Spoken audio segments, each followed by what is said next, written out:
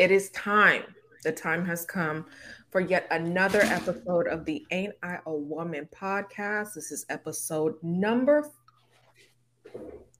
Four. four. Four. Yes. And, today we're really going to get into some stuff. I mean, y'all, I didn't have the opportunity to text nobody or call nobody and let them know that I'm going to be revealing some things. So, yeah, beating me, I'm going to need that facial expression right there to let me know if I reveal a little bit too much. But we're going to talk about it. We're going to talk about dating as a feminist. We're going to get into interracial relationships. Gotta talk about sex. Gotta get into that. But also, we're going to talk about dating women and the relationship that dating and loving women has to feminist praxis. Yes, yes, we're going to talk about it. So, to start us off, Me found a quote for us. Me. Yes. So this comes from a piece by Cheryl Clark. This is definitely from the 80s. It's from a piece that she wrote titled Lesbianism and Active Resistance. So she basically, well, let me just read one of the quotes, right? So one of the quotes that she has in here that was a little bit controversial was saying that, quote, bisexual is a safer label than lesbian for a possibility of a relationship with a man. So here she's kind of like critiquing the women, the feminists who kind of settled to sit in the label of bisexuality rather than, come out full force and say like, no, I'm actually a lesbian. So it also says, let me read the part about the penis because I thought that was more interesting. Hold on, I think it's okay. Yes, she says here that since the Black lesbian, as stated previously, is not interested in his penis, she undermines the Black man's only source of power over her vis-a-vis his heterosexuality. So this is really interesting because she's one of like many Black feminists who used to kind of make this claim that if you really are about your politic and if you really, really are, down for the cause and you're really here to see radical change, then you will not engage in sexual relationships with men because of everything that they represent and because of everything Black men in particular continue to do to try to silence the voices of Black women, even within, civil rights organizations. The Black Panther Party is like one of my favorite when we talk about the mistreatment of Black women in the community. So it was just interesting because then we have brought up this book by, who is it? Brittany Cooper. It's called Eloquent Rage. A Black feminist discovers her superpower. See, where she's making a similar argument, it sounds. The quote to me. Sure. So Brittany Cooper, this is in the first chapter of her book where she's making this argument about how being a Black feminist means really like thoroughly loving women.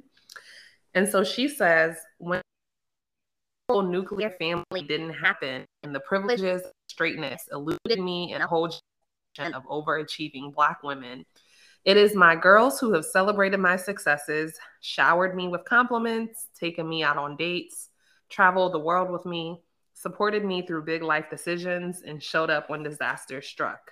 One of feminism's biggest failures is its failure to insist that feminism is first and foremost about truly, deeply, and unapologetically loving women. And she means this in a romantic sense, in case anyone was confused. But when she was labeling all the things that Black women have done for her, she didn't say orgasms. She did not say that, Black women she does talk about that later. Orgasms. Okay.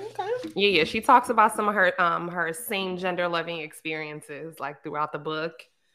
Or throughout this first chapter, like the first chapter is really like around this idea of what Black feminism really means to like deeply love Black women, both platonically and in like this intimately, but then also romantically. So what say y'all? Interesting argument. There's one more thing that I wanted to read that Cheryl Clark wrote, which is something that like we try to articulate, like I feel like all the time, you know, on Clubhouse and just in daily life. And she wrote that while the Black man may consider racism his primary oppression, he is hard put to recognize that sexism is inextricably bound up with the racism that Black women must suffer. Nor can he see that no women or men, for that matter, will be liberated from the original, quote, master slave, end quote, relationship that between men and women until we are all liberated from the false premise of heterosexual superiority. This corrupted predatory relationship between men and women is a foundation of the master slave relationship between white and Black people in the United States. Okay. So she's basically saying that, like the thing that we say all the time, like while Black men are all about, oh my gosh, white supremacy, racism, Black women face, you know, white supremacy, racism, and sexism, you know, along with all these other things. And she's basically saying that the master slave relationship that like we've seen play out in systemic racism is very similar to the same type of kind of like master slave relationship that men have historically demanded from women and have kind of forced women into via patriarchy. And she's basically making the argument that that very like that old historic relationship of patriarchy and women being subjugated on the basis of women is like the basic foundation for the way that racial oppression and systemic oppression, in particular the master slave relationship, was like set up from.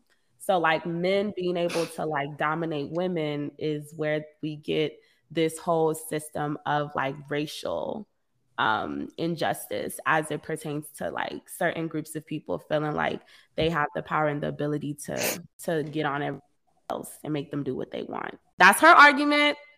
That's what she's given us. She's given us this in the 80s.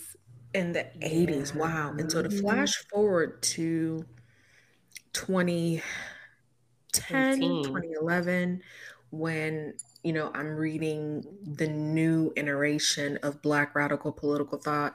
I'm reading that new book you just have. Well, it's not a new book, but it's new to you, B to me. You just got it. You're about to start reading it. Red, White, and Black by Frank Wilderson. Mm-hmm. He was one of my professors while I was an undergraduate at UC Irvine. And when I got to the section of his book where he refers to gender oppression as important but not essential, I said, damn. There it is. There it is, right? Going right back to Cheryl Harris writing back when? In the 70s or the 80s, Cheryl Clark writing in the 80s. Excuse me. Mm-hmm. Cheryl Clark is writing this in the 70s or the 80s. And it's the same pitfall in political analysis that Black men run into again and again. That's why y'all not leading our movements no more. That right there.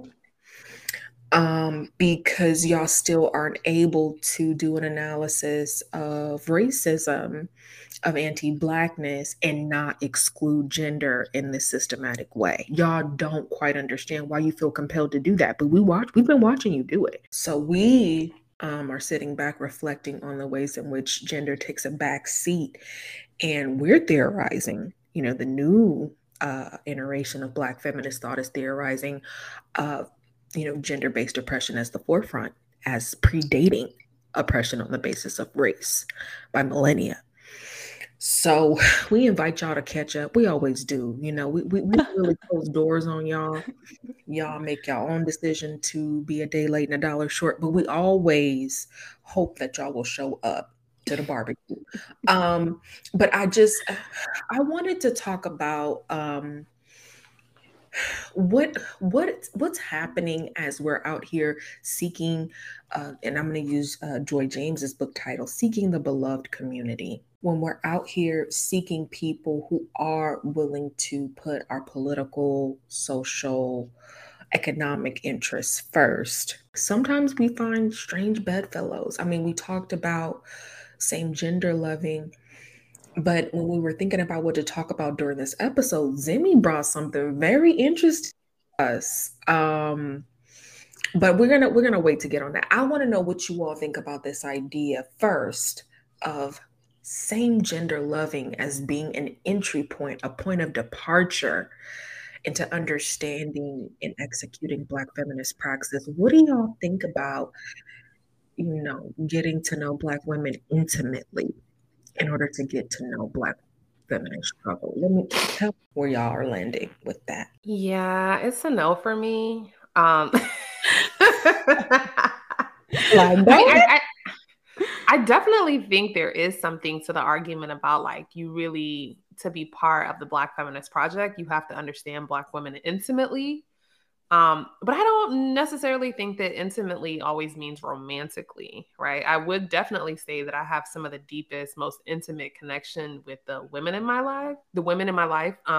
But that I don't know that it crosses over into the realm of like romantic interest, sexual interest. I think there are different forms of intimacy. Those would be my kind of like initial thoughts. It's like, yeah, it's not really like landing for me. Like intimacy does not equal romantic interest. It doesn't equal sexual interest. And so that's why I would say that I partly understand the point that's being made, but I don't know that I accept it as like 100% true. Well, I think I definitely don't think that you need to be romantically involved to, truly be part of the feminist project. But I do understand and I do see the argument where if we are talking about doing something radical and we're talking about really changing the way that we like see the world and the way that we ourselves, when we do that, some of us will find that, yeah, I might want to be romantically involved with women because why not? Like for me, that was really what it was the more that I got into feminism, the more that like I explored the politics, the more time that I spent with like really dope Black women, it was natural. It was just like, okay, like why not? So it's kind of, I think that the argument that especially like Cheryl Clark really is making is that more of us will find out if we allow ourselves to just like what we like, that maybe we do want to be with other women. Maybe that is like a comfort thing for us. Like maybe it is like something that feels good, that once again just like feels natural. And if it wasn't for the fact that we were so wrapped up in performing in a particular way, then we could truly like be happy. Like I think it kind of goes back to that last comment I made about like how Black settle for Mr. like good enough, right? Like it's always been assumed that as a Black woman you're to be heterosexual, like that's what Black men are going to have babies and that's going to be that. And Black women for a really long time have been denied this ability to be like sexually fluid, and I do feel like that's part of the reason why like lesbianism in the 80s was, oh my gosh, my earpod fell out, was something that was like such a big deal. And it was something that was such like powerful tool at the time, because we're not even having a conversation about being in a relationship with men. Like my politic is radical. I want to see women win. These are the things that you have to do. And there's no possibility of me being romantically interested in you that would make me like back down on it. That was a weak point for a lot of Black women, especially back then, because of the time it was and because of the standard of like, you get married, you have kids, white picket fence, you sit down, all of that. Like it's really like overall, I think a pushback against like respectability politics. And it really is like an opening entryway, not an opening entryway, but an entryway for more cisgendered women in particular to allow like a queer politic into like their perspective. And that's what I love about it. I love that I mean, this is really a moment for cis het women to mark what a queer point of departure opens up. It opened up this way of thinking because there once upon a time you could not think a political orientation that did not center men. And here you had these black feminists, these lesbians saying, from morning till night, I don't think about nobody but black women. And it's like, whoa, because for us over here on the other side, men are the center of everything. And so, what does it look like to decenter men so thoroughly? A thorough decentering of men. And so, oftentimes, I find myself going back and forth with people who don't understand that we aren't, quote unquote, centering queer people to our detriment. Rather, it was queer Black women who gave us a political ideology that was useful, that did ideological heavy lifting that no other queer political thought or any other kind of political thought had done before it. And so when you break it down like that, you hope it gives people the understanding that it's not that cis het Black women are always showing up for queer people. No, it's that queer Black people showed up for us, and we are just returning the favor. This is reciprocity that you're witnessing. This is reciprocity. Maybe you should learn how to do that. Oh. Okay. Welcome to the club. And so for me, I agree with you, Zemi. Do I think that it's necessary that you experience same gender loving as a Black woman for you to really understand what's at the heart of a Black feminist praxis? No. But I highly recommend it. Okay, 5 out of 5 stars. Hello. That part. Look at Zimmy eyes. No, for real. It's like there's no, like, I don't feel like I have to be a certain type of way when I'm with a woman. Like, I'm just myself and we're just together. And it's like you get to really understand, like, for me at least, I understand what it really meant to enjoy somebody's company. Really just allow myself to just like what I liked about that person. And if it led to other things, then it did. And if it didn't, we are still really, really great friends. And we still get to have this friendship where we're cool. Like it's never, it never feels forced. Mm-hmm. When you said you feel like it allowed you to just be yourself without a performance, do you feel like when you are having romantic intimate relationships, I should say, with men, that there's always a level of performance that comes with it? Well, yeah, because first of all, your safety is always something. Like for me, I am a smaller woman. My safety is something that's always in the front of me. So whenever I'm with men, there's always like this looming like feeling of danger of if somebody decides to get rough with me, if somebody decides that they want to try to take advantage of me, I feel like there's limited things that I can. But a woman, I have like my guard is down a lot more because I'm not thinking about that, because I don't know. I just trust Black women, so I don't know. So I just don't, like, I don't have to think about that. I never have to worry about like unwanted like touching, or like women just kind of, they get it a little bit more, but sometimes men, they're just like, they feel like the assumption is that you want them to be aggressive and you want them to be this way and that. Like their neediness to perform now then makes you feel like you have to perform the standoffish and the twice about everything that's being said. Like there's a whole lot of shit, like whenever we're dating men, that is always kind of there subconsciously and consciously that I never think about when I'm with women. And maybe that's my bias, but so far so good. I And mean, thank you so much for because sharing that. Go ahead, Zemi. I was gonna say I asked that because it's interesting because one of the standards I guess I have for myself now is like when I'm dating men is can I be my authentic self? Right? Like I don't want to if I have to do any kind of performing around you, then like to me that's a deal breaker, right? Because I found that in the past a lot of my deal breakers were things that were like when it came to men were things that were like external. Like does he have this? Does he do this? Does he say this, etc.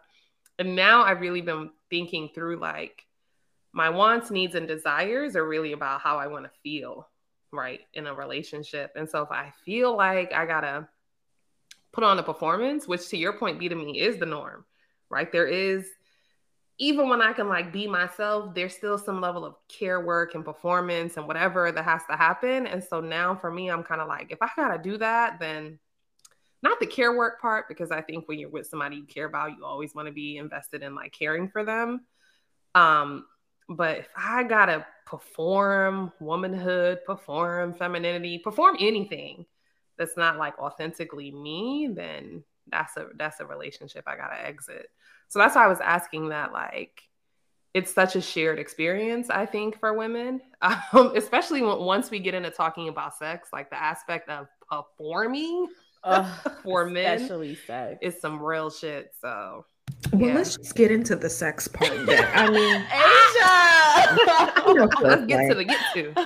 That's enough Asia foreplay. ready.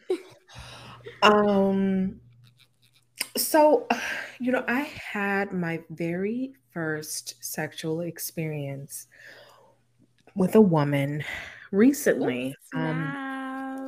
Saturday night to be exact. Oh, still recovering. Oh, was that Friday? That was Friday. Girl, and for reference point, y'all, it's Sunday. Oh, you got laid on Friday? I did. Must be nice. Wow. What is that? What is what is that? I'm gonna tell laid. you. I'm about to tell you. It is transcendence. Okay. It is elation. It is spiritual. It is gratification in every sense of the word. Y'all, my toes curl. It was that. It was all of that. But the thing about it is, though, as someone who's been having sex with men for yes, the toes, they did toes this. curl. They threw up Inglewood. I'm not getting that. So cool. Anyway, as somebody who's been having sex with men for most of my adult life, all of my adult life, actually, I was kind of a late bloomer, though. I didn't lose my virginity till I was like 21. But anyway, when I started thinking about having intimate relationships with women, something always stopped me. Like I would go on dates. Like I've had dates with women. I've definitely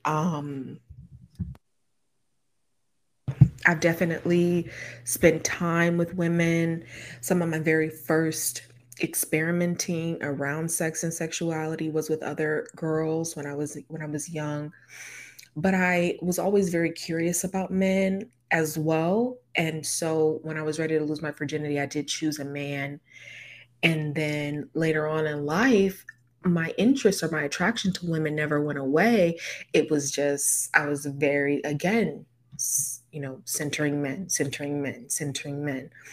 And I think that that's something that some of us get really caught up in, this idea of a man and some kids and a home and a life and a family. Well, you have to catch husbands, yes. You have to catch husbands. Absolutely.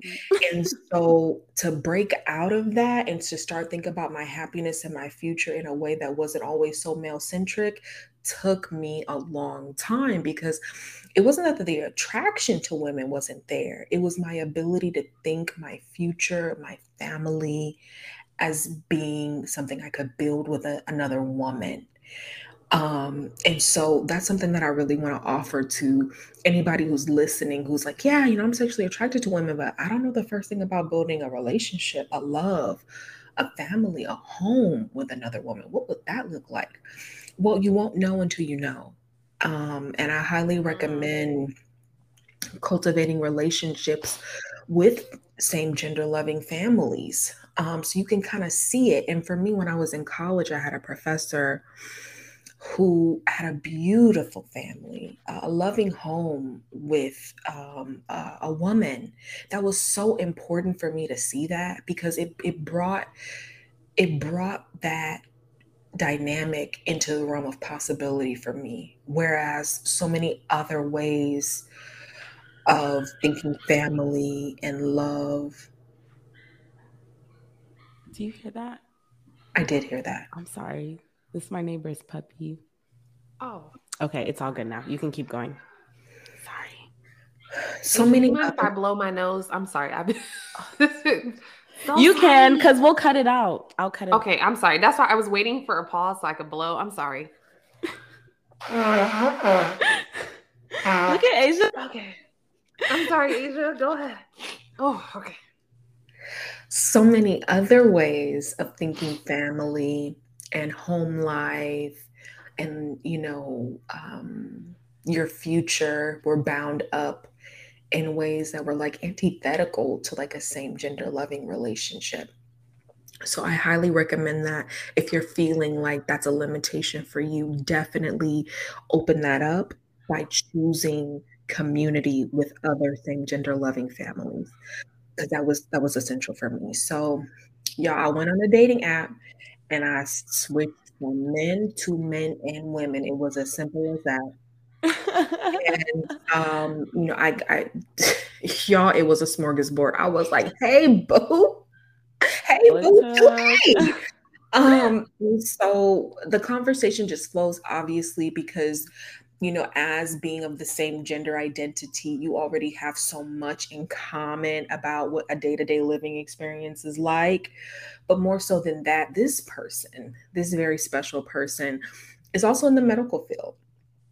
And so on our first date together, we're talking about gangrene and decomposition. Ew. I know y'all are grossed out, but to us, it was Gross. beautiful to meet Oh my somebody who God. could relate. Nerds. Continue. But for us, it was beautiful, and on our first date out, I made it very clear about where I'm at with dating men. I talked about previous relationships. I talked about current dating scenarios I was in with talking to men and dating men. And this person, she identified as a lesbian. She was like, I am lesbian. I've definitely had relationships with men in the past, but I know that that's not for me. I know that I want to be with a woman. My future is with a woman. And I was like, well, this is new to me, thinking a future with a woman, but I'm here and open and to think about what that could look like for me, what that could be like for me. And, we had a wonderful time together. We really enjoyed one another's company. And it was interesting because while we're out together, people see two women together and they think, oh, okay, let's two women together. And unless you're showing like outward signs of like interest or romance or intimacy, then people just see two women. So there was a man who in the next lane to us who was checking me out. He was like, with no shame. She mentioned that to me. She was like, yeah, he's like really looking at you. And I was like, oh, that's, so those are things that kind of come up when I'm worried this whole time. I'm kind of like, ooh, I don't want her to feel like I'm out on this date with her looking at other people, other men in particular.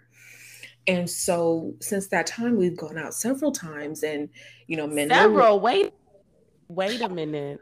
Oh, wait a minute. She's not new to this. She's true to this. Wait a minute. Hold on. Wait, hold on. Time out. You've been in Nigeria, girl. You'd have missed. Are you serious? Because I'm just hearing about this lovely person, and that was probably like 2 weeks ago. And you're telling me how many? When did happening? Well, the moral of the story is that women plan dates. Just keep that in mind. That's what I'm saying. Like, there's just certain things that you like, I ain't even gonna have to think about, like, it's just there. It's pieces. Like, there's certain bullshit you don't have to deal with. It's like, anyways, Asia, I'm sorry. Continue. I want to hear more about this. All of that, baby. All of that. So accurate. And so date number one didn't end until the wee hours of the next day. Yeah. So we definitely hit it off in a big way. Invited her over to my place, but on date one? On date number one. Asia. What? Look, Jimmy been a pole class. She said, No, but Asia, is that because you didn't feel the bullshit of like the I'm sexually attracted to this person, but like, but I have to play it off and I have to act like I'm not fast and gotta hold off on giving out the pussy. There was none of that. We didn't have to play any games about that. See? We both knew we were very into each other. We both felt comfortable with each other, and we just did not want the date to end. So, and I have 2 puppies at home. So I said, I gotta go check on my babies. You want to come? She said, yeah, I want to meet them. So we did. Wait, now this is the real question. Oh. Did Ori and Reese like this person? They were just insane. Like the jumping, oh my gosh, they embarrassed. Did they pee on her a little bit? There was no pee, but they some badass little kids. That's for sure. Not too much on our But was it just that they were excited, or did they were excited? Okay. And she was excited about them. They definitely hit it off. She was very lovely, very gracious, even though they was loud and barking and acting a fool. She was like, no, they're babies and we've been gone for many hours. So, they just want to get out. See? Yeah, she was very sweet about it. So, yeah.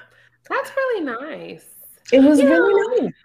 When I hear stories like that, it affirms for me that to a large extent, who you're attracted to is just who you're attracted to. Because I always say this, all of my friends who date women, who are, whether they consider themselves lesbians, bisexual, pansexual, etc., whenever they're in relationships or dating other women, they are just generally like happier about those or in those relationships. Yeah, I mean, there's a lot to dating men. It is, even as I'm listening through your date, Asia, I'm thinking of like the amount of like safety precautions, right? Like I'm telling a dude he can come back to my house on the first date. I think the fuck not. You can't come back to my house. Then there's even if I'm, attracted to you, like we got to do the cat and mouse of like, but I don't want him to think I'm like too easy. Like there's so much there, I think. But despite all of that, I think I'm just like not romantically interested in women. I'm just like, I just don't, and not even in like I don't see, because it's interesting, right? I even think of like I have a really good homegirl where, we're always talking about our trash relationships with men. And we'll be like, girl, we should just go on and have our kids and we can go on vacations together with the kids and it'll be fun and da-da-da. But it's never like and the two of us could like, like there's not that like curiosity about what it could be beyond just like we're in community together and like, yeah, and men are just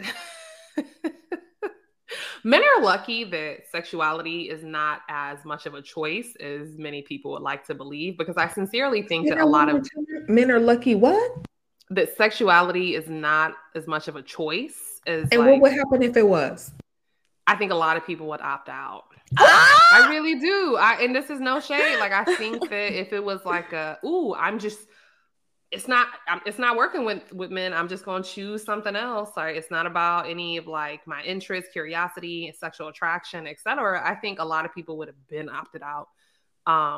I think a ton of women would have been opted out, right? Like they benefit from the fact that like sexuality is this thing that sometimes you can't explain, you can't describe. You don't know why you like what you like. You don't know why you're attracted to what you're attracted to. You just are. I think cishet men get to be the beneficiaries of that in ways that they will never comprehend.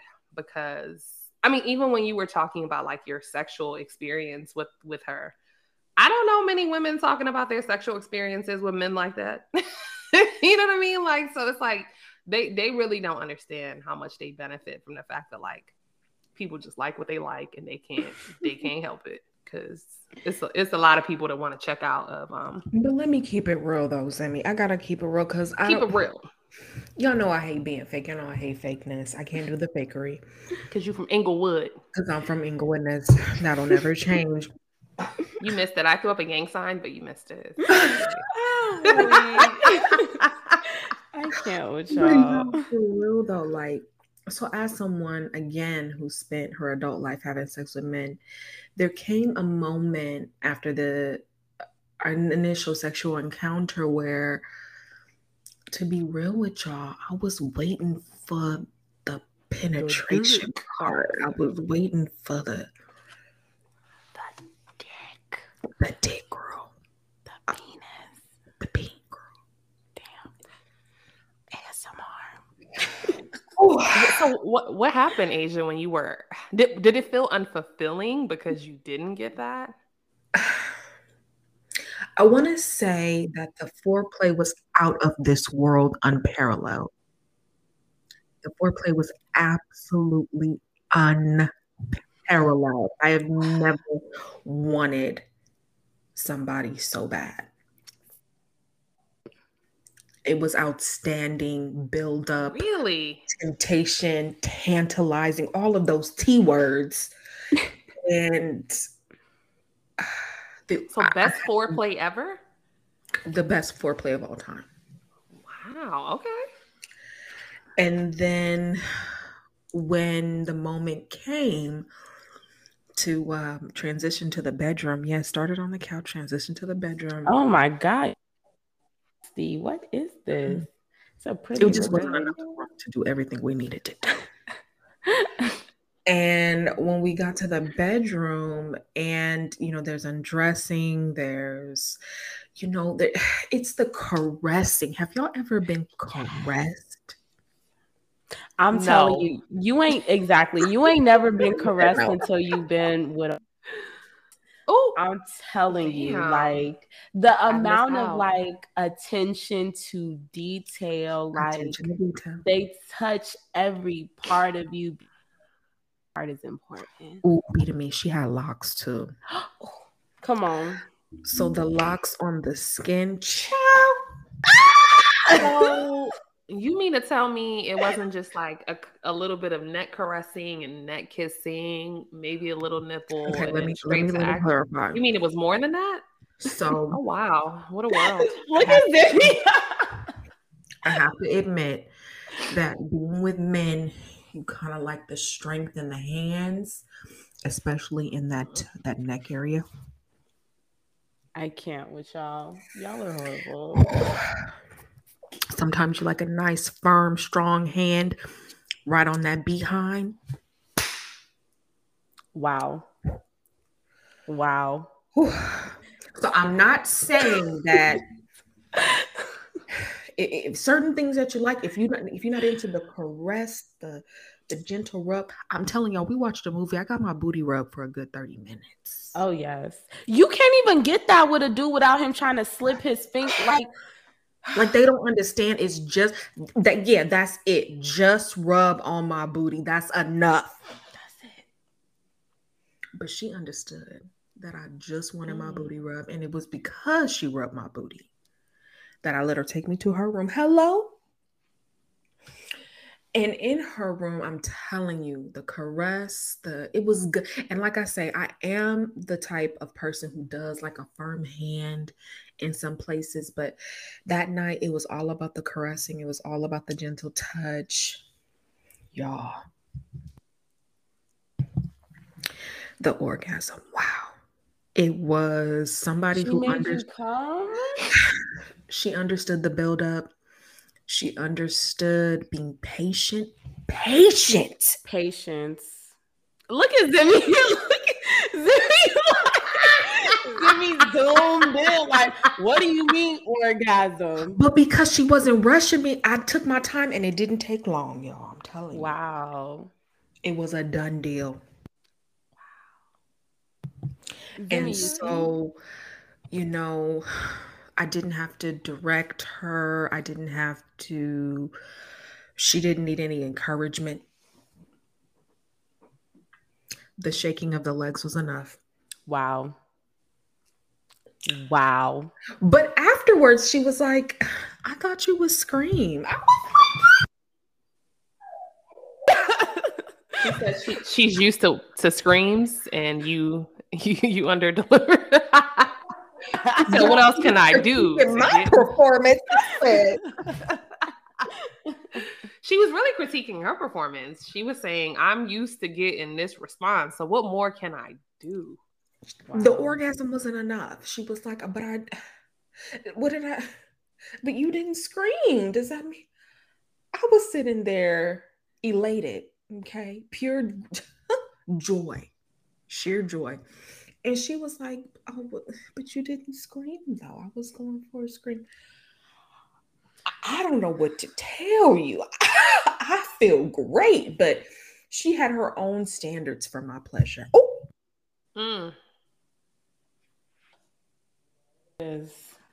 And there it is. What man comes to y'all and has his standards for your pleasure?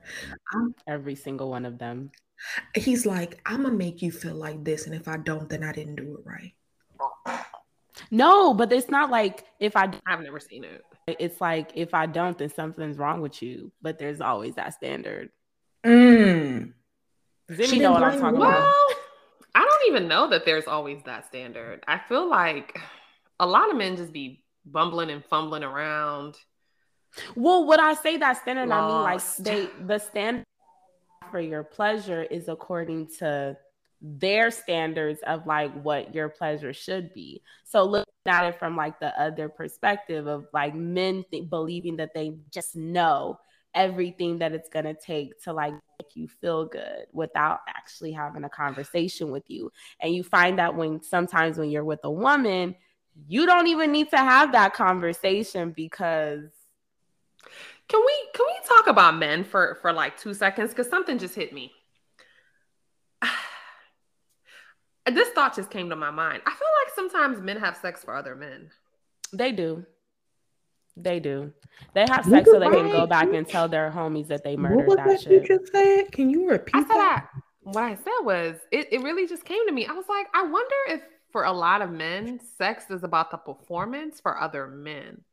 Like what they think, it's like what Pt.2 just said, like, I killed it, I murdered it. Like, it's very much giving a performance, and that performance is not attached to the person. For cishet men, right, who are having sex with women, it is not always attached to the woman that they're having sex with, right? It's attached to like their homeboys in their head and what it means to kill it, like from what they've heard from like locker room talk.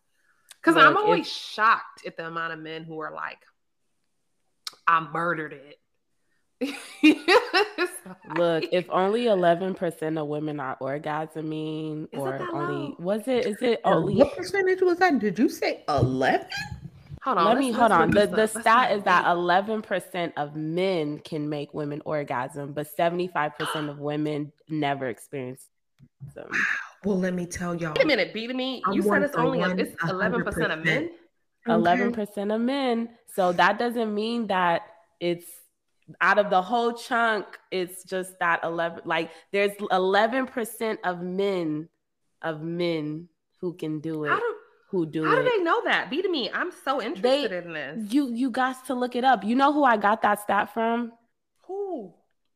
Your Christ.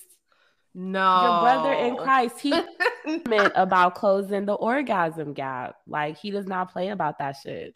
He sounds like a keeper. He's very. So it would not be inappropriate for him. Would it be inappropriate for me to hit him up like, yo? He loves to talk about. Oh my gosh, he loves talking about that shit. I be sitting there just listening to him talk. Like, wow, this is all very interesting. Wow, it's good that you know this. But let me tell y'all one thing. Afterward, I was honest with her. What did she say about the penetration? Oh, she said she wasn't into toys. Right? Didn't want, and I brought my flower in my bag. The rose. You got Do you like the rose? I keep hearing so much about it. I love it. Zimmy, you should get one. It's just called a rose. Actually, don't get one so I can get you something for your birthday. Y'all, buy your girlfriend sex toys. Please. Zimmy, you know, Asia, you get her the rose, and I'm gonna get her another little thing to go with it. Boom. Yeah, we gonna hear how they said it's no way in the world you getting real dick for your birthday. So we gonna go ahead and slide this. I didn't say that in there.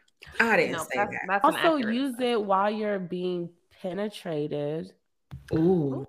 Yeah, you can. I was told. Says what man? It's a solo endeavor. Penetrate, and then you do the rose, and then that'd be enough. Girl, that'd be it. Yo, the rose, it takes like 80 seconds, maybe. Seconds. Zimmy, I'm telling you, you're guaranteed to squirt like every time. Like if after your first orgasm, I'm telling you, Zimmy, don't worry. I'm telling you how to use it. This for everybody out there listening. I'm telling you right now how to use it. If you keep going after your first orgasm, you're going to get a second one. After that second one, another one is going to come. And it's either going to be a squirt or it's going to be a really, really, really hard orgasm. Damn. But it's always in triplets. We are not getting paid by the Rose Company to promote this item. I don't even have a rose. B2Me, is the rose something you prefer to use in Asia too? Because you both have it. Is this better when you're with penetration, or is this something you use standalone, or either or? Wonderful without penetration. Look. It was my toxic problematic ex. He was the one who bought it for me. Okay. And is he Igbo? No, he's Yoruba. Jesus Christ. Yoruba demon. I wanted to sell him off on Zimmy. I was wanting more orgasms because I would give him orgasms like every time. And I was like, where are my orgasms? And he was like, And I said, hey, isn't this rose interesting? He said, yeah. Next thing I know, I had the rose. And so wait, okay. And we used it that same day. Okay, so can we go around and talk about, for you all, I'll start with myself. I have always marveled at the women who are able to have orgasms from penetration alone. And I know it's my brother in Christ probably knows the exact number of the percentage of the number of women who are able to orgasm just from penetration. But yeah, I am not one of the lucky, whatever it is, 20%, 30%, whatever low percentage. It's not a lot, honestly. Yeah, I think it's even lower than that. But I don't know what you all's experiences are, because I'm someone who's always needed a little toy on the side to be able to be complete. I've only done that one time, and it was after the rose was used. There was a lot of stimulation going on, and I really felt a ways about this person. So I don't know. It just kind of happened. But even after then, it's never happens with that person again. I always need, it was just kind of it was just, everything was just right, I guess. But the stars aligned. Okay. But y'all, this is directly connected to why I'm still messing with my toxic problematic ex all these months, years later. Y'all, it's not the same kind of orgasm as with clitoral stimulation. That's the other thing I want y'all to know, that it's an orgasm, but it's not the same kind. It's a different kind. And so a lot of y'all are discounting it because it's not the same. It's not that kind of up, reach the point, come down the other side. Wait, Asia, what are you talking about? Which kind of orgasm is not the same? You mean the rose or penetration orgasm versus a clitoral orgasm, vaginal versus clitoral, I would say. Got it. but they're related, obviously. And so what he did was, for me, what it took, because I can be a control freak. He needed to be in control. And so we were doggy style. I was on all fours, back flat, stretched out. Wow. And we had a little bit of a disagreement. We were out with his friends, and they all speak Yoruba. I don't, and I was annoyed. I was annoyed that he wasn't talking to me. I felt ignored. I felt like he just wanted me there to kind of be a piece of furniture. Like, look at this girl I'm with. But I was like, are you with me or are you with me? Like what is it that we're conveying out here? And so he was like, yeah, that really hurts me to know that you feel like I don't really value you, like you're not important to me. And so it was on the back of that, like, intimate connection and conversation we had, that we had the greatest sex of all time. Oh, wow. And like I said, from that position, from the doggy style position, he's able to go as deep as he needs to go. Wow. Okay? And I can't really, he has my full consent, but he's in total control. So if I'm giving him every indication, because I'm screaming so much that my throat is dry. Wow. I'm giving him every indication that it's great and I don't want him to stop, then he knows to just keep going. And the remarkable thing is that he came multiple times too. Like, this was just a magical night that we've never, like you say, B to me, we've never duplicated it. But it was a magical night where he came multiple times. I had that amazing orgasm. I burst into tears. This is the only time this ever happened to me. Oh, wow. Where it was so amazing and I was so overcome that tears literally burst from Heavy my on the overcome. I didn't even know that was possible. Heavy on the deep. All right, I'm done. I cannot Vivi. I mean, Asia, that's some deep shit though. It was phenomenal. So I, like B to me is saying, there's an emotional component, there's a stimulation component. I don't remember us having much foreplay. I don't recall us having much foreplay. You just remember fucking. Yeah. You know what it is? I would call it intense lovemaking too, though. There's a point where fucking crosses over. Well, I feel like, why can't fucking be an intense, like, when I say fucking, I mean when you fucking, you like, that's some intense ass shit. Sometimes people use that to mean that it's kind of disconnected from any kind of emotional attachment. But no, the emotional attachment was definitely there. I was stuck on him ever since that night. Wow. I've never had like an what did you call it, Asia? Intense what? Not fucking, but there's another term you used. She said not fucking, but I said lovemaking. Intense lovemaking. That's actually one of the things I would love. I don't know if it's that I've never been like intimately like connected with someone ever on like a mental, spiritual level, but I don't know if I've ever had a great like intense lovemaking. Not fucking lovemaking, right? Like the shit that you like hear about. Girl, people he held me bursting in after tears. and he wiped my tears away. Wow. Yeah, I need that kind of emotional, like, I would love to have one of those experiences. And then the other thing I was going to say is, I don't know if it's just me, but have you all ever had the experience? So this is usually like, when how women talk about like, I enjoy sex, but I don't necessarily always have an orgasm. So I always have this experience where like, and people always say like, you just have to let go, but it feels like this never ending, I'm almost there feeling. That is like, it's really pleasurable and it's like, it's a great feeling, but it's not, how like if you're using the rose, like whatever you're using, the rose, that's what I'm talking about. There's the build up, and then it eventually crosses over. For me, it's like when I'm having good penetration, it's like the build up. It never crosses over, and I'm like, at some point, it just becomes frustrating. Stimulation. It's because for me, stimulation. Well, it works. If I get a toy, it's good. right? But I'm saying I want to be saying. able to do it like I want the experience of like no toy involved, right? Like Well, so. first of all, you'll never leave him alone and he'll never leave you alone. So just be prepared for that. But the Well, you know other I like monogamy, girl. but the other thing I want to tell you is that's what I'm talking about. That night, it was the build up, build up, build up, build up into something else. It was another stratosphere. So you think you're working for the up and over down the other side of the hill. I'm Mm-hmm. trying to get you to understand you don't want that. There's something better than that. That's what I'm saying. You are the roses so Well, hold on a important minute. because it's not just the build up, get there.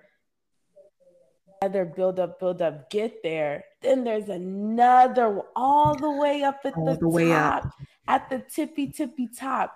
And that's where you get into squirting kingdom. So That's, y'all are saying my that's goal where is wrong. Yes. I'm you're aiming shooting for the too wrong. low. Too low. There's Oh, shoot for more, the stars. Zimmy. For Oh, the There's stars. wow. more. But is Oh it my okay if God. I aim low just until I get there so I can? No, because but you'll we're never get telling there. you, that's why we're saying we're getting you. It's fine. So I We're can gonna aim get you the higher. rose, Okay. and so you'll see. I'm telling you, the first one comes. Keep going. Keep going. The second one comes. Sometimes for Ooh, me, but can the I say second one be this? it. Can I Oh, say this? Zimmy, go ahead and have your first orgasm, but don't stop there.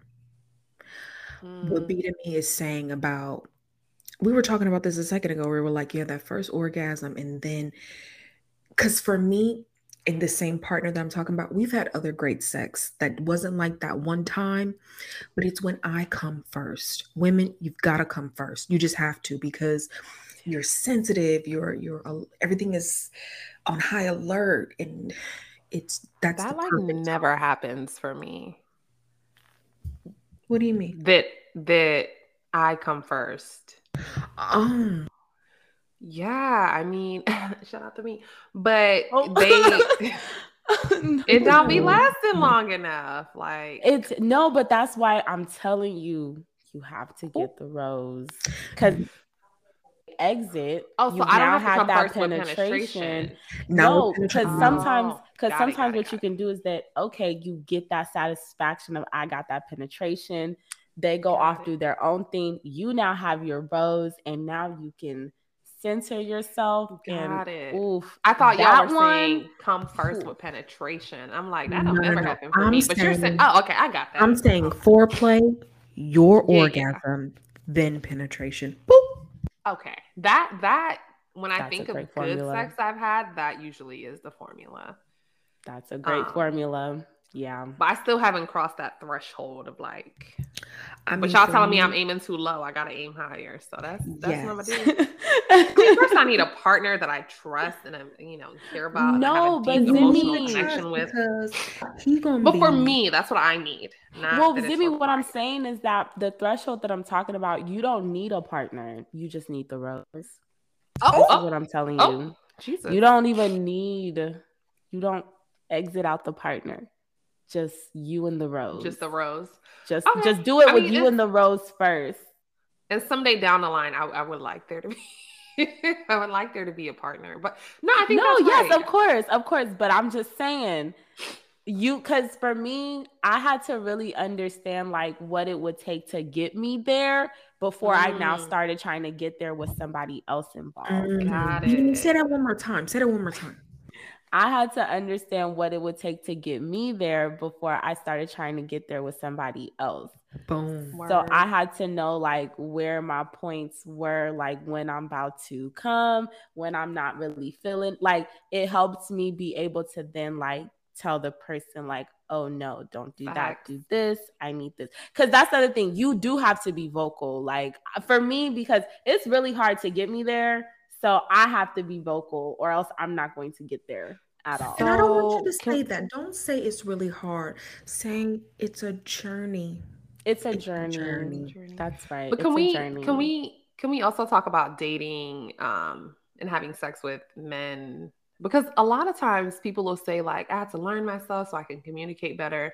I also want to leave space for the girls who have learned themselves and communicate and the partners still has a hard time. Yes, that's Okay, we have awesome. to acknowledge that, right? Because I feel like when I hear women particularly like women who are like sex therapists, sex experts, etc. They always talk about like you got to know your like the what you just said, B, to me. You have to know yourself, know your body, know like what works for you.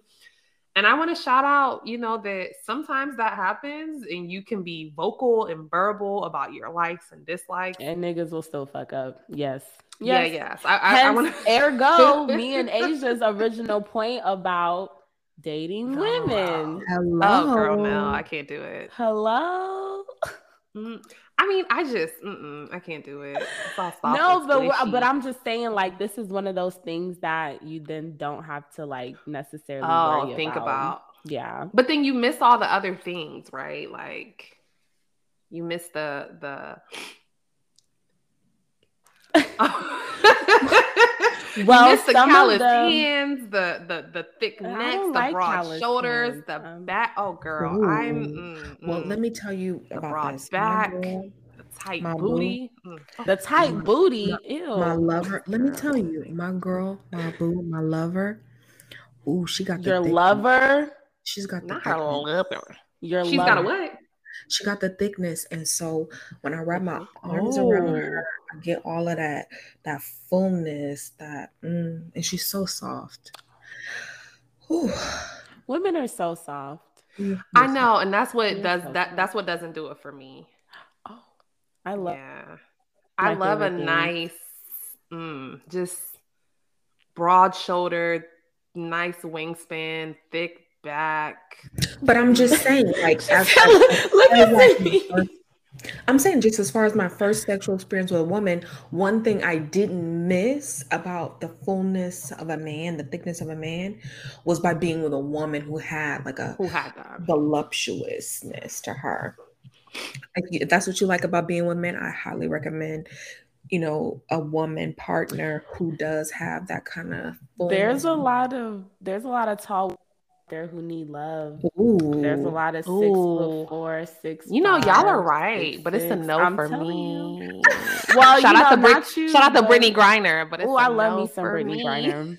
How tall is she? Brittany Griner. I think Brittany Griner's like 6'7". She's 6'5". I'm tall. She's really tall, but I'm not gonna hold you. Like, there's a good amount of like tall women out there.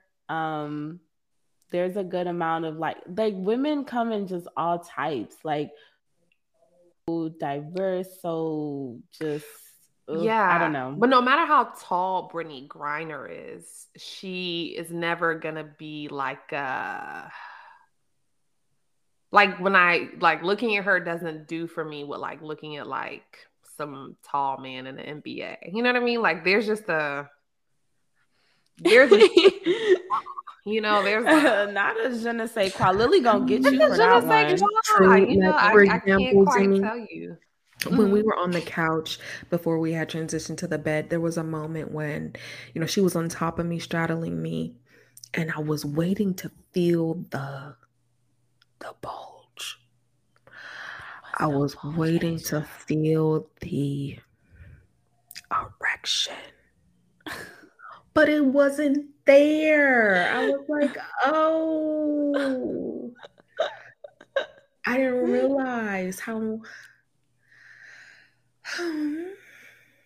But see, that's the thing. But I quickly got over it. You know what you're also missing out on? When you wake up in the morning, like, and they got that nice, and then a hand goes around. You laid out on a side, and a hand goes around your neck like this with the calluses. How it go? And why? Like this is so specific. And you can feel you can feel the little ball. I'm just telling you the things that I can't give up, girl. I can't give it up. No, I can relate. But I'm just telling you, Zemi, that I quickly recovered. Like, it was a moment of like, oh, there's no bulge. Okay, we're doing this now. Okay. Okay, I mean, shout out to them. Shout out to Brittany Griner. Hey. I can't stand you. Oh no, but for real, shout out to Brittany. Actually, all jokes aside, shout out to Brittany. For real. You saying Brittany Griner's name a lot, Zemi. Are you sure there's not something else? No, because we were talking about tall people, and then I also thought about her being incarcerated in Russia, and then I was like, oh no, for what? Real. Oh yeah, you know about Brittany Griner. What? She was playing for how because of sexism and patriarchy, the women's league don't make as much money as the men, so most of the women players play overseas in the off season. Brittany happened to be in Russia when the war broke out, and then they incarcerated her under like false. I think they said she had a vape cartridge that was empty. Essentially, they just wanted to keep her because of all the tension between the U.S. and Russia, and she's been in Russian prison for like a couple weeks. Yeah, that's why I was like, no, but for real, shout out to Brittany. Are you like, serious? Yeah, it's a I whole did situation. not. She's like one of the top women players, right? Like, No, if it was I LeBron, know. everybody, I did not know she was in Russia. Because it barely gets covered. I have been keeping up with the whole like with anything. Because you've been in Nigeria, but we're gonna get to that on another episode. Yeah. And even if you were keeping up, it's not getting the media attention that like if a top NBA player was. Oh no, let LeBron James be missing for 2 minutes. We wouldn't have heard the end of it. Anyway, sorry. Okay, any other thoughts about, so we've talked about a lot. We've talked about exploring sexuality, the differences between and similarities between like being with women romantically versus men, trash men. Any other thoughts? I just before we get into white peen. Yeah. Oh, not white peen. Can we just briefly, because none of us here at Ain't I a Woman identify as asexual, but I just want to hold space for those of us out there who don't identify with preferring men, women, or non-binary bodies. We don't really have any sexual interest at all, but that doesn't mean that we're not connecting and that we're not having intimacies that don't involve sex, orgasm, penetration, exchanging of any bodily fluids. Because I understand y'all can relate to that. That is kind of gross. I mean, I can get it. You know, for me, I can relate to that because I gotta like you for me to want any type of your bodily fluid even on my skin. I can't stand Zimmy. What was that? And this I ain't saying nothing. And this the girl who stayed going on vacation, going to different places where her activities cannot be traced. Ooh. That's the real undocumented. When you go out of town and don't nobody know your exact precise locale. No, I'm actually kind of like conservative. I'm really big on like knowing. No, really, like in terms of I have to know someone and like be connected for the most part. Not always, but like I like to. To me, it's like the amount of safety I feel when I'm with somebody that I know and trust and feel connected to. It's actually really big for me because I can't even relax if I'm not, like what's the point? I'm not even mentally relaxed because I don't really know you like that. Y'all, Zimmy fronting for the camera because Zimmy fronting for the microphone because I walked into a random clubhouse room. What was happening? And discovered Zimmy having a very excited conversation about sex parties. Zimmy, do you want to tell us about these sex parties? Don't go on mute now, Zimmy. Don't go on mute now. Okay. Actually, that's super interesting. Okay. So there is this podcast called Harder. I guess we can shout them out. Harder Soft. Hey. Yeah, it's like a sex positive podcast for Black men, which I think is super duper like important. And one of the things they do is they host these things called play parties, which is basically like a. Tell us what kind of plays. It's like a place for people who are interested in like doing swinger activity. You can have sex with different people, etc., etc. What? Zimmy swinging from what? Oh, Asia, stop it. I'm about to explain it to her for real. But so I was talking about, and Corey said I can't do it. Oh, somebody said I can't do it.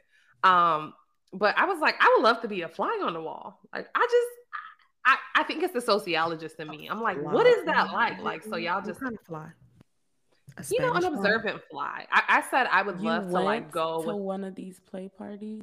No, I would love to go. Like if I was partnered, if I was married or something or partnered, I would love to go to just like observe. Like I would not be interested in participating. And I heard that's very faux pas. Don't do Observe it. Asia. Is that what we're I'm calling sick it of these them. days? We're I'm going there tired of to these two. we're to go do a whole study at a But play don't y'all think it will party be It's an and fascinating? ethnography you're doing, observe. Zimmy. Okay, I'm done with them. Zimmy, I'm you know you cannot go to one of those things and just observe, right? Well, you can though. You can. Zimmy. They have like somebody else that we know was talking Who? about how there's Oh, yeah was talking about how they've been to one, she's been to one, and there's like a living room where you can kind of just sit, drink cocktails, chill, whatever. So there are like unofficial spaces where you can just be there for the But social. what It's like how people Zimmy go to isn't saying what is what that I'm not saying. this person who shall remain nameless, we love you though, who was there observing the party, did not find anyone that she connected with. That was why it didn't go Yeah. down dirty. Because everyone she saw was a little bit weird and didn't really tickle her fancy, so she didn't jump in. But had it been right, This that person was wasn't me, nice. by the way. Hello? but the thing is that if you go with a partner, then you are definitely going to be doing some playing at the play party because you're not yourself anyway. Nope. We'll see. I just thought it was interesting. And actually, somebody else in the room. You see how she skipped over that? I sure did. Skip right over it. Somebody else in the room actually sent me a couple links to the underground, network in the DMV. So you gonna go? No, I'm not partnered with anybody right now. Why don't you bring a friend? You said if you brought one particular friend, she would leave your ass. But what about some other friends? I thought about my home. I only have like my one home girl who's always down for the cause, very adventurous, just a good time. I feel like she would leave me.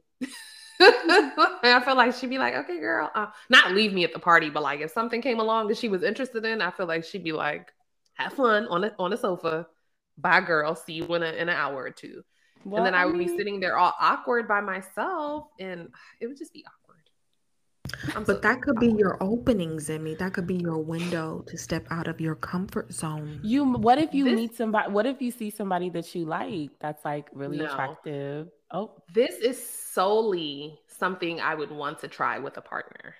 Oh, okay. It's not like so conservative. Oh God, I am conservative. What about it? No, but honestly, it's just something I would be interested. Like I'm curious to just see what happens there, and I would be too uncomfortable to like go like ear hustle and like people watch by myself. So I would need to be, because also not they would be a buffer. Hustle. Ear hustle and people watch, but I would need a buffer, right? Like if you're there with a partner and y'all are just together doing your own little thing, I feel like people kind of know to like leave you alone. Well, girl, we finna go. Let's just. But at a swingers party, that means there could be, whole threesome situations, quadruples. Like it's not just two people. Always. Zimmy, you can set whatever boundaries you want. Maybe you don't want certain acts. I'm trying to corrupt me. Maybe there's other things you might want to happen. I don't know. Think about it. I'll think about it. I won't, but I'm weak. There was something else I wanted to say. I can't remember what it was. It was about the hardest or soft podcast and the play parties, but I'm blanking on what it is.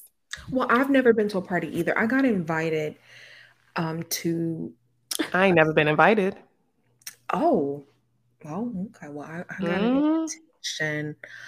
But again, I didn't have anyone to go with me, and I was concerned about a safety thing. This was in LA. It's like they have like these mansion parties, quote unquote.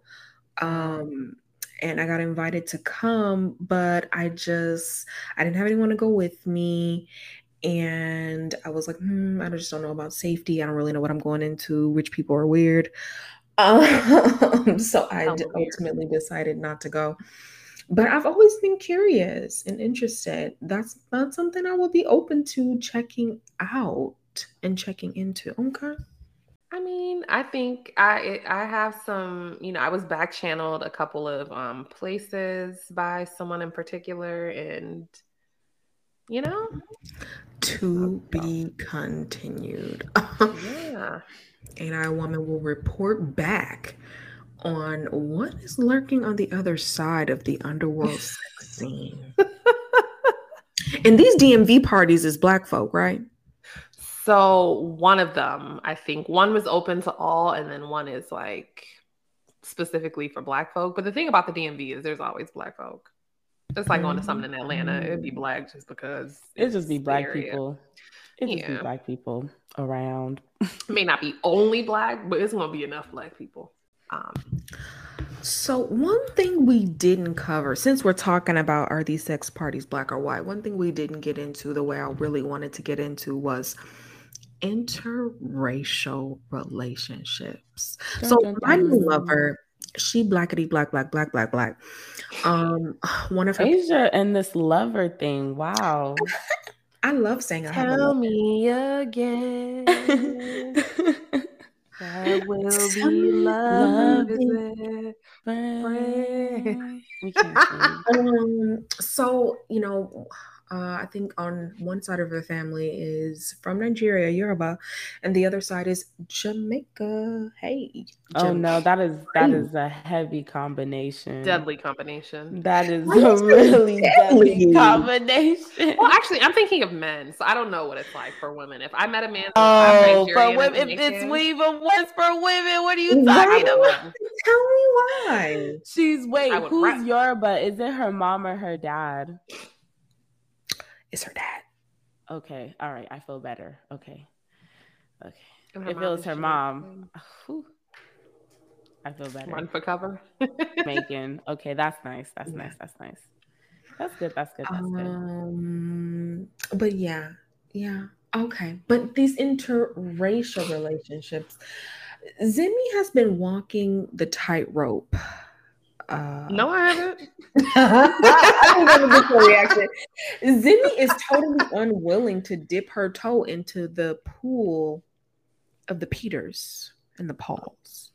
No, I am heavy on the Black men. I'm not attracted to white men. I just emotionally, I don't feel any vibes spiritually, physically. Like, I just find Black men to be really attractive and appealing. I can't even, how you have to be able to envision something. I don't envision anything when I see white men. I don't envision any kind of future. As someone who wants to have a family, I've never envisioned a family with like a white man and like biracial kids. It's just never been. I always joke and say when I turn 35, if I'm still single, I'll date white men. But I honestly think it's really a joke. Like, I don't, I don't know. Like the perfect white man would have to literally fall into my lap. Like it's not something I would ever seek out. It's not a part of my dating pool I would ever expand. Like, how you were talking about going on an app and you expanded it from men to men and women. I would never expand it to like Black men and white men specifically. It would literally just have to be men, though. What about Asian men? It's just never been my thing. I'm not into it. Not approved by it. You don't watch any movies from throughout Asia. You don't see none of the fine Asian men. I feel the way about non-Black men that I do about women, which is I could look at. Let me explain. I can look at a woman and be like, oh, she's beautiful, but there's nothing there. I can look at an Asian man and be like, he's very attractive, but I never am like, damn, I would. It's just like, oh, he's really attractive. It's kind of like this distance. Like there's no, it's almost like I'm just seeing a pretty picture. Like, oh, okay, that's really nice looking. And that's it. Yeah, I don't. Well, I can relate to what you're saying. I'm not going to sit here and pretend I can't relate to what you're saying. But right after college, my ass got on a plane to a little country called Argentina. And there was a lot of things when I got there that I said I wouldn't do. I was a vegetarian at the time, said I wouldn't eat meat till I got out there and saw the most beautifully prepared steak I had ever had in front of me my entire life. And then I consumed that. And then I had a beautiful, funny, exciting, interesting Argentinian man in front of me, and I consume that too, girl. Wow. And this is the thing. I'm from LA, right? So in LA, if you can only speak Spanish, you're not white. So I'm over there engaging with this man, not thinking of him as a white man until this one fateful night where I couldn't help but ask him. We had just had this really passionate, amazing lovemaking session. A Latin lover. She just slid that in there. Wow. And he was like, I said to him, I said, you know, why do you like Black girls? And he answered me. He was like, their skin. He was like, it's their skin. And he said to me, so why do you like white boys? And I said, motherfucker, I don't like what you about. It's the cognitive dissonance. It was some dissonance in there. So at the time I was with him and enjoying him and crazy in love with him. The first time I'd ever been in love with a man, I have to say. My very first time being in love with a man. He had to like tell me like, girl, I'm white. Like, I'm white. And I was like, oh. And so I was like, I never would have thought, if you had asked me before this experience, could I be sexually gratified, have anything with a white man, I would have told you you're out of your mind. But I woke up one night covered in his sweat and said, oh Lord, I am a believer. Not a believer. A believer. Oof. Pt.2, what about you, girl? What's your opinion on dipping your toe in the pool of caucasity? The milk pool, girl. The milk pool. Not the milk pool. Jesus. Well, if we're gonna be very honest, I have had one experience with a white man.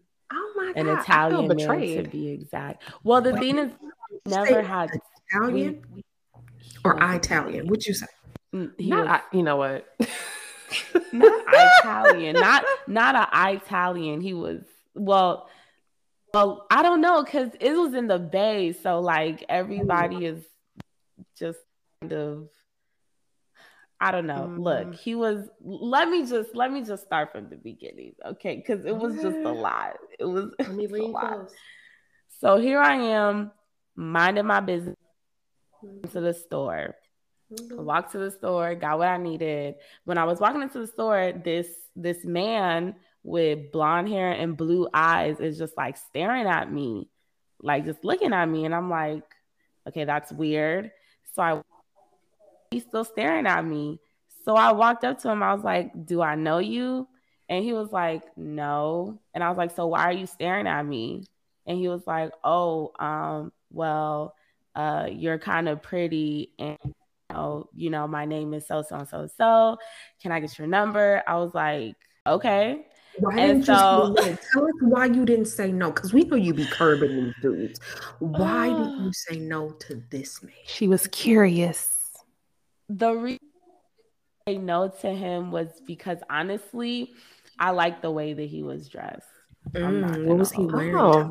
Was he dressed in fine Italian linen? I feel like he was dressed like a Black man. He got fresh.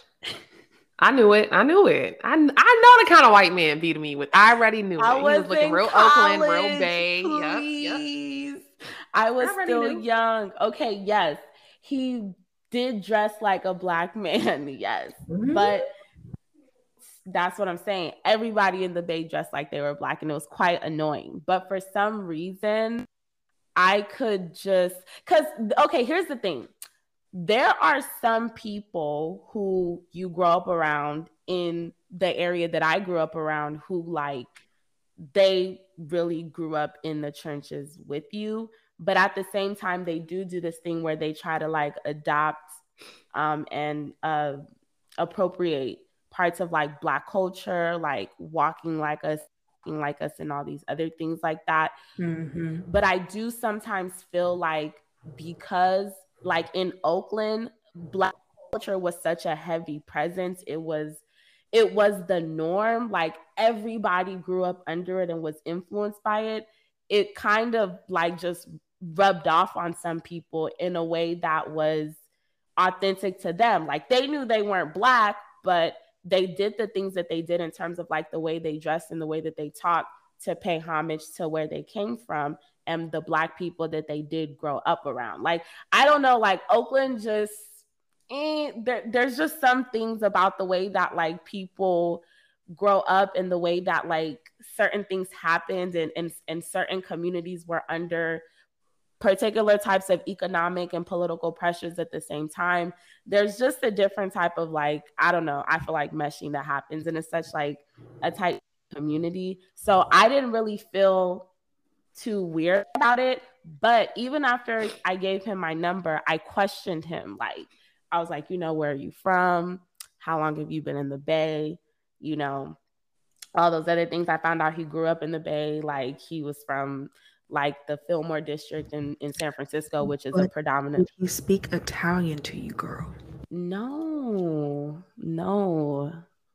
So, did y'all like date, or y'all went on dates?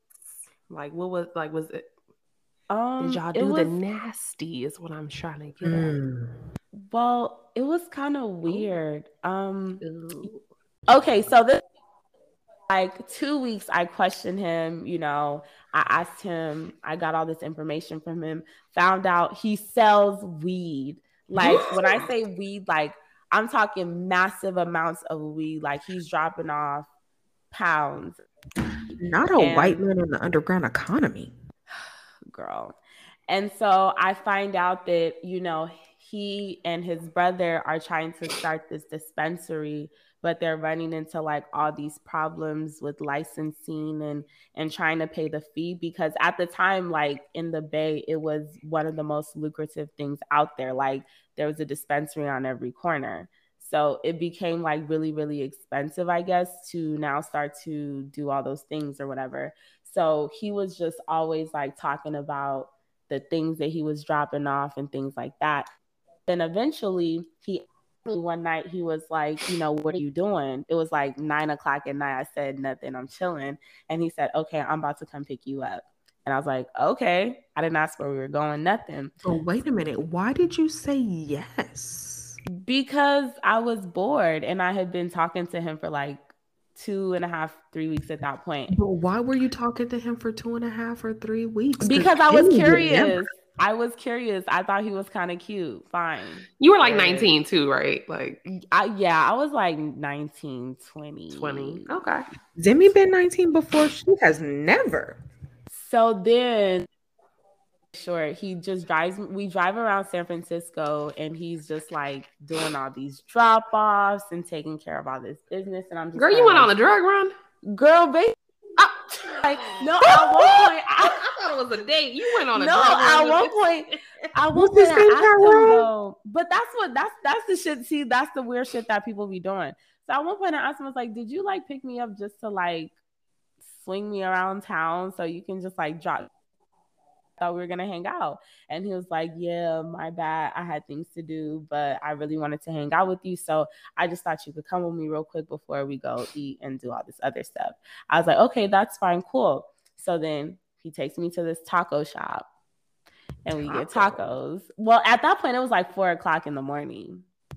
4 in the morning? You went on a late night drug run? Jeez, me could be incarcerated. But the problem was that I was rolling fat blunts the whole time and I was smoking. So half the time I'm like, oh.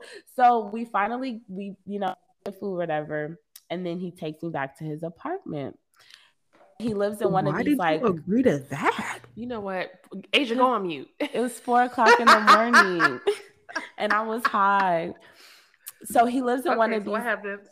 So high-rise apartments where like the rooftop is connected, so you just have to go all the way up. It's like that, girl.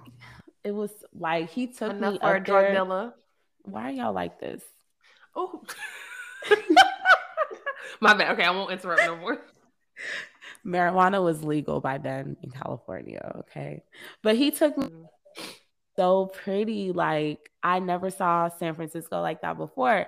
And it's like one of those things that you always see in the movies. Like, like That's So Raven setup where it's like the attic and you can see everything, or like New York City where it's like a whole bunch of apartments and you can just go up and you're on top of the roof and you can see everything. So it was so pretty. And I was like, oh my God, this is so pretty. So we smoked a blunt up there, another one, and then we go back downstairs and he does all the caressing stuff, but something, I just couldn't have sex with him. It just didn't feel right. Like depression. Yeah, no, exactly. Like I even felt kind of weird about some of just like, I don't know. It got to a point where I just started thinking too much about it. And so we like kissed and all that stuff. We know what he was working with.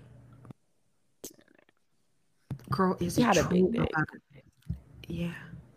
It was what? It wasn't pink though. Like it wasn't like super pink. It was just like his skin was. It was just like his skin. But his skin, like, you know, he's a little bit tan. He's not like white boy. But he had blonde hair and blue eyes. Does that mean, what are these facial expressions? I'm sorry, I do have a question though. Sorry, this is a question for you, Asia, because I'm intrigued by something. Okay. Could you date a white man in the U.S.? Because when Pt.2 talks about that block that went up for her, because he's Italian or whatever, but it's like a white boy in the U.S., right? Yeah. You were kind of dating this like white man, but in this like Latin American concept, you know, like there was a lot going on. And we talking about just regular old a Brad, a Kevin. What would it be giving? Like, so can I let me talk to you about this white man in Argentina. So girl, like we're describing. Let me talk to you. B2Me, you said he loved us, right? Our music, our style, our culture. Very similarly, Argentinian white boy was of very much the same orientation.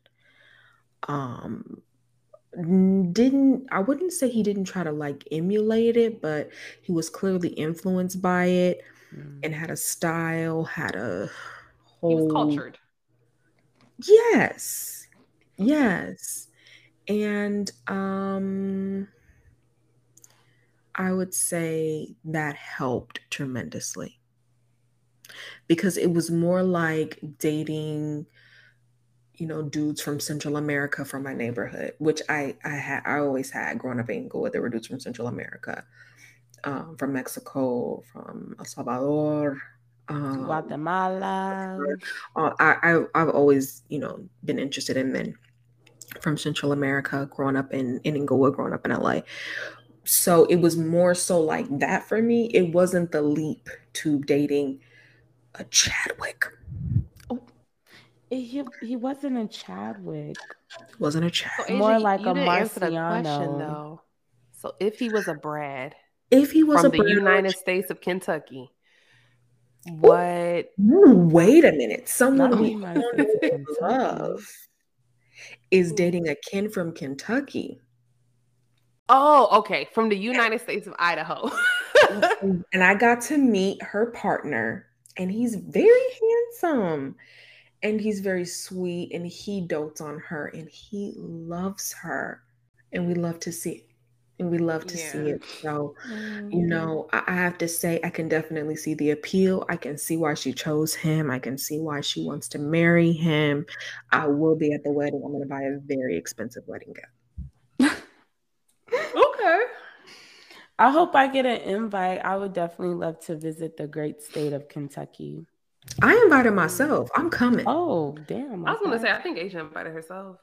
But so, Asia, the answer is a yes. You would date us. Well, I'm just saying that witnessing you that. answered it 5 times without answering it. You sound like them on Clubhouse. What I'm saying is that I can see possibility. I'm not closed off to the idea, you know, because I know that I do want to experience pregnancy. I do want to experience parenting and all of that. And if these Tyrones and Dwayne, not the Tyrones and Dwayne, if they keep playing with me, then I will go get with a Timothy, okay? Ooh. A Timothy. But I mean, I don't know. Like, I've never been able to. I've dated a man that's of like, I forget where he's from in South America, but he's like, I couldn't do it. If you're not Black, there's just something like, even with women, I can't see myself being or engaging or being attracted to anybody who's not Black. It's just, the attraction is just not like, I could see like you're super cute, but like even with that white boy, like I was attracted to him initially, but when it came to the idea of like having sex with him, I was like, oh no, I don't think this is what I want to do. It just Well, stopped me I every got time. confronted with the fact that I might just be pansexual because I'll give anything a try. Oh, That's what she said to me. She was like, "Yeah, I think you might just be pansexual. Like, I think you connect to anybody based on how they make you feel, how you feel about them. I don't think you don't oh, have any barriers." And I was like, "Oh, does that mean I'm a whole hoe?" that's what that is. Oh, We might be Not a hoes. whole hole. Speak for We might be yourselves. thotties. Excuse me, over here. We well, have all the Tatiana. blockades up. I'm weak. We filter for white men. We filter for non-Black men. No, yeah. Also, y'all, we're at 2:08, and I think we started like 30 minutes in. Do we want to like? This I is the want part to that take we cut closing out, thoughts, obviously. y'all. We have had a We could wonderful take closing thoughts on this. episode. We've gotten into the nittiest of the gritty. I think we want to continue to have regular episodes and updates on what we're learning in our dating and romantic lives, things we're discovering from talking to our nearest and dearest friends about their escapades. We want to bring all of that to the show for y'all, and we definitely want to hear from y'all. So definitely be sure to reach out to us and tell us what you thought about this show. Tell us about what you're going through, how you can relate at the Ain't I a Woman podcast email. It's AIAW podcast@gmail.com. So we really look forward to hearing from you, and we'll read some of the very best emails we receive on the show. So closing thoughts. Who wants to go first? I can go first. I was once described, I think Beat Me was there, as cishet as fuck. Was that supposed to hurt your feelings, or what was that? It was, but they didn't know that I kind of am. And yeah, I think that, I would like to get to a place where I'm having better romantic and sexual encounters with Black men. I think that's my closing thought. And I think that requires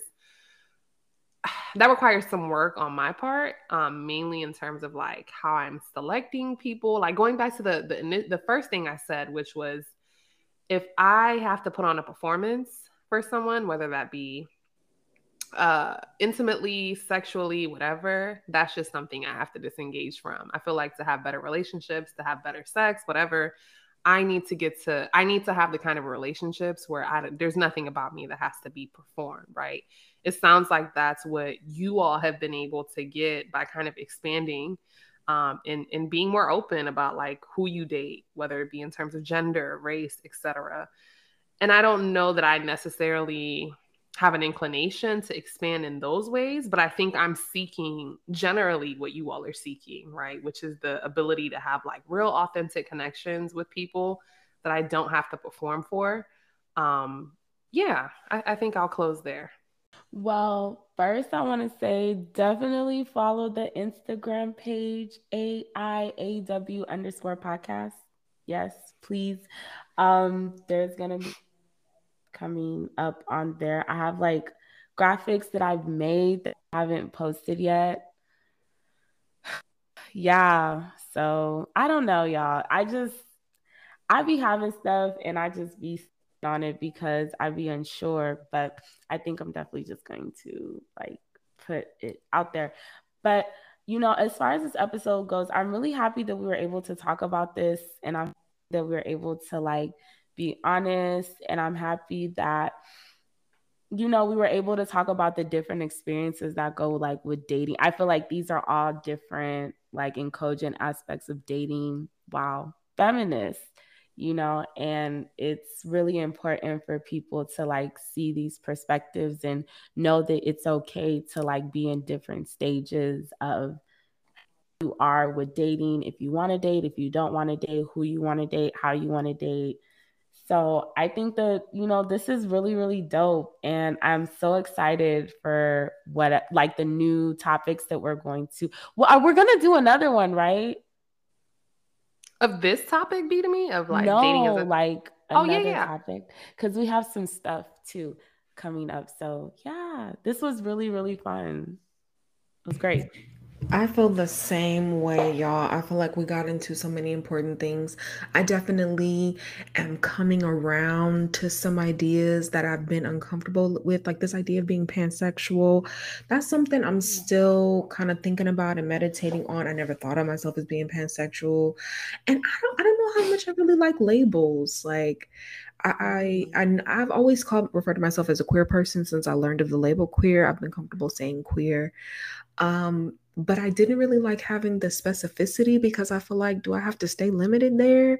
Do I have to have like a whole coming out thing because I've discovered that I prefer this or that, or my gender identity feels more this, or I just, I just didn't like the heavy lifting I have to do with managing other people's expectations through ascribing to one label or another. I just didn't like that. So I'm comfortable with being queer. I'm comfortable with having conversations with people who I'm dating or interested in, making sure they know where I'm at, where I land. And I think that that's really important.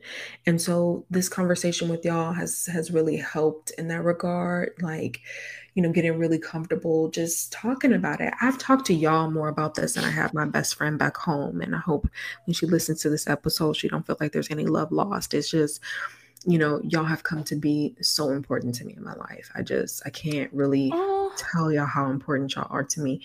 And so y'all are really the first people that I even gotten a chance to talk about. And then of course our listening audience, the relationships we've built with other folks since starting the Anti-Woman Club on Clubhouse and then growing to this podcast. I've built so many loving connections. There's way too many of y'all to even name. There's thousands of y'all at this point. And we only hope to grow. We only hope to expand. And I just want to thank y'all so much for even making this possible. It's been a beautiful experience for me, being more honest and more truthful about who I really am. Get into it, y'all. This is it. This is lit. And on that note, I want to end the 4th episode of the Anti-Woman podcast. And I hope you all will be around for the 5th. Thank you so much.